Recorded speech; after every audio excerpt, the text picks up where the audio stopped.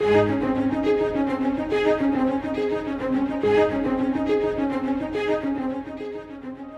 all would like to think that we know where we are going and how to get there. But at every stage in life, we need divine direction. God has promised to guide us if we simply follow. The fifth and final section of Psalms are referred to as Deuteronomy Psalms because they remind us to keep returning to the truth of God's Word. Join us as we study them with Scott Pauley today.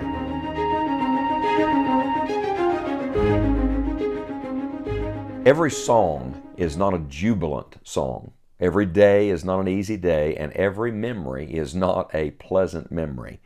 We've come in our study of the Psalms to Psalm 137, and what a different tone it is from the previous psalm. You'll remember Psalm 136 was historical in nature, and it ended verse after verse with this glorious truth, His mercy endureth forever. When you come to Psalm 137, it is not that God's mercy does not endure, because we know God's mercy endured through every point in history. But when we come to this historical psalm, the emphasis is rather on the brokenness. It is on the humbling that the people of God had to go through during their Babylonian captivity. Listen to Psalm 137, verse 1. By the rivers of Babylon, there we sat down. Yea, we wept when we remembered Zion. We hanged our harps upon the willows in the midst thereof. Do you hear the tone? Here they are in Babylonian captivity, far from home, with very little, it seems, for them to sing about. And so what do? They just sit down and cry. You ever have a day like that, just a day where you can't help but weep? Did you know that God's people weep as well? That just because you're a Christian, it doesn't mean you're never going to be sad, that you're never going to be disappointed, that you're never going to have a difficulty. No, God's people deal with that just like other people do. The only difference is we still have the Lord with us. We're not in it alone.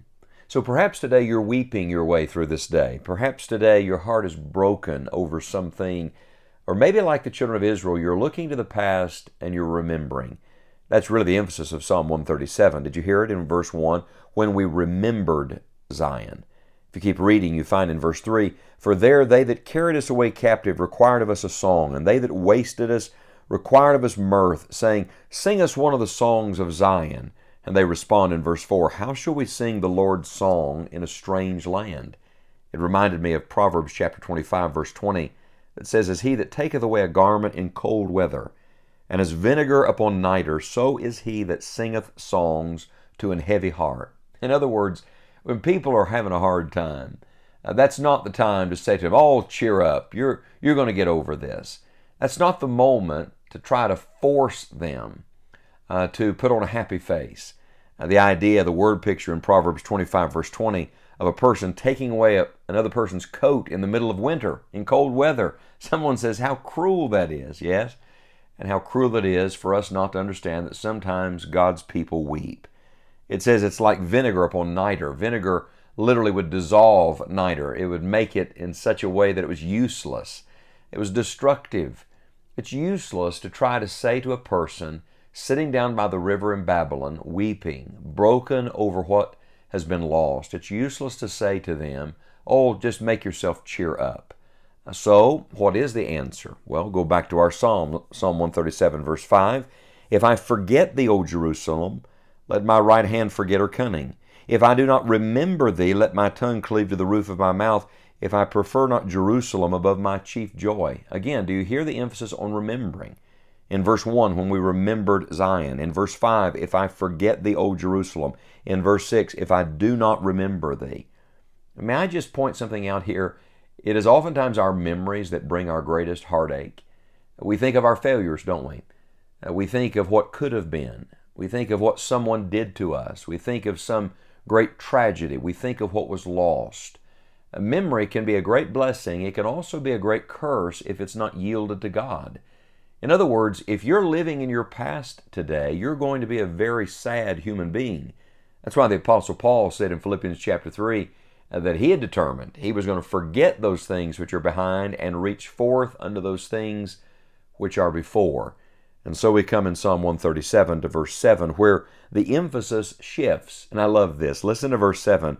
Remember, O Lord, the children of Edom in the day of Jerusalem, who said, raise it even to the foundation thereof. O daughter of Babylon, who art to be destroyed, happy shall he be that rewardeth thee as thou hast served us. Happy shall he be that taketh and dasheth thy little ones against the stones. It's a reference to the fact that judgment is coming to the enemies of God's people. It's a reference to the fact that God in the end is always going to do right. You see, if you just sit by the river in Babylon, you'll weep your way through the rest of life. If you spend all of your time thinking about what was lost and left behind in Jerusalem, you're going to stay in your discouragement. But when you come to the end of Psalm 137, what does the psalmist do? Well, first of all, he prays. He begins to talk to God. Sometimes in our songs and in our conversation and in our social media posts, we're just talking to one another. We're commiserating together. Oh, we may be gaining pity, but we're gaining no strength. When the strength comes is when you turn your conversation heavenward. And so the psalmist does a right thing. Instead of simply talking about the circumstances and talking to himself, he begins to address God personally. Take it to the Lord in prayer. But then, not only does he pray, notice please the change of terminology here. In verses 1 through 6 of Psalm 137, it's all about his remembering. But when you get to verse 7, let me read it again. Remember, O Lord. He begins to concentrate not on his memories, but on the fact that God has a perfect memory, that God will remember.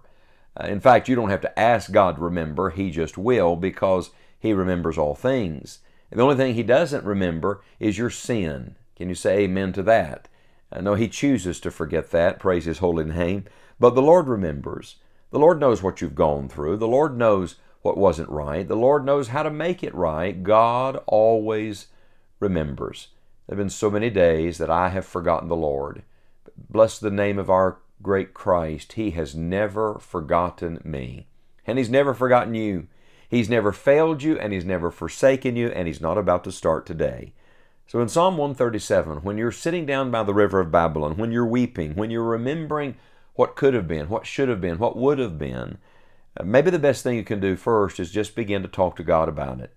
Turn your conversation into prayer, and then concentrate on the fact that the Lord has an even better memory than you do. You see, Spurgeon said, by some strange perversity, we tend to remember what we should forget and forget what we should remember. So even when we think to the past, we tend to forget all of the good things and remember only the evil. But the Lord, who has a perfect memory, knows exactly where we've been, what we've gone through, and exactly what needs to be done about it. Remember, O Lord. At some point, you're going to have to place your circumstances and yourself back in the Lord's hands consciously and say to God, God, I give this to you. Give your struggle to the Lord today. Give your enemies to the Lord today. Give your tears to the Lord today.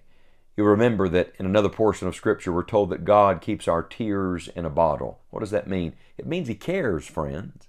He knows where you are. He has His eye on you. His ear is open to your prayer. And yes, He does care about what you're going through. I'll remind you that Psalm 137 is not the last psalm, and the song that is found in Psalm 137, not the last song. No, the children of Israel came out of the Babylonian captivity. They did not stay by the river, and they did not live weeping the rest of their lives. They end up coming back to Jerusalem. They come back with a jubilant song. They come back full of worship and praise and adoration for their God. And I want to tell you, my brother, my sister, you're coming out as well. You'll come out with joy on the other side. May the Lord help you today to remember the Lord, and know this, He remembers you.